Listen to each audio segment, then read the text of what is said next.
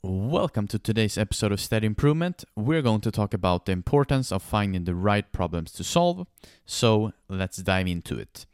In today's world, selling isn't as much about the information rather than it's about actually being able to solve problems. When we live in a world when information is more accessible than ever, salespeople can't depend on selling things through the fact that they know more than the customer. It's more about solving the right problem the potential customer might have. The sales of today depend more on the creative and the problem-finding skills than on algorithmic and problem-solving skills of technicians. For instance, suppose I'm in the market for a new vacuum cleaner. 10 or 15 years ago, I'd have to go into a store, talk to a salesperson who was much better informed than I ever could be, and then rely on him to provide the product that I needed at a price that was fair. Today, I can solve the vacuum cleaner problem myself. I can go online, check out specs and ratings of various models. I can post a question on my Facebook page and seek recommendations from my friends. Once I've settled on a few possibilities, I can compare prices with a few keystrokes. And I can order from my choice from the vendor offering the best deal.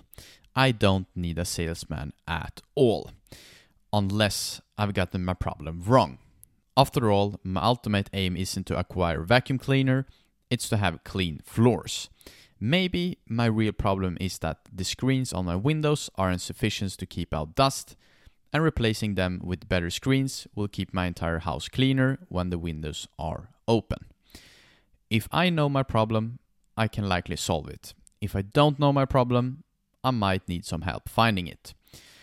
The most important thing a salesperson do is finding the right problems to solve. In the past, the best salespeople were adept at accessing information. Today, they must be skilled at curating it, sorting through the massive troves of data and presenting to others the most relevant and clarifying pieces.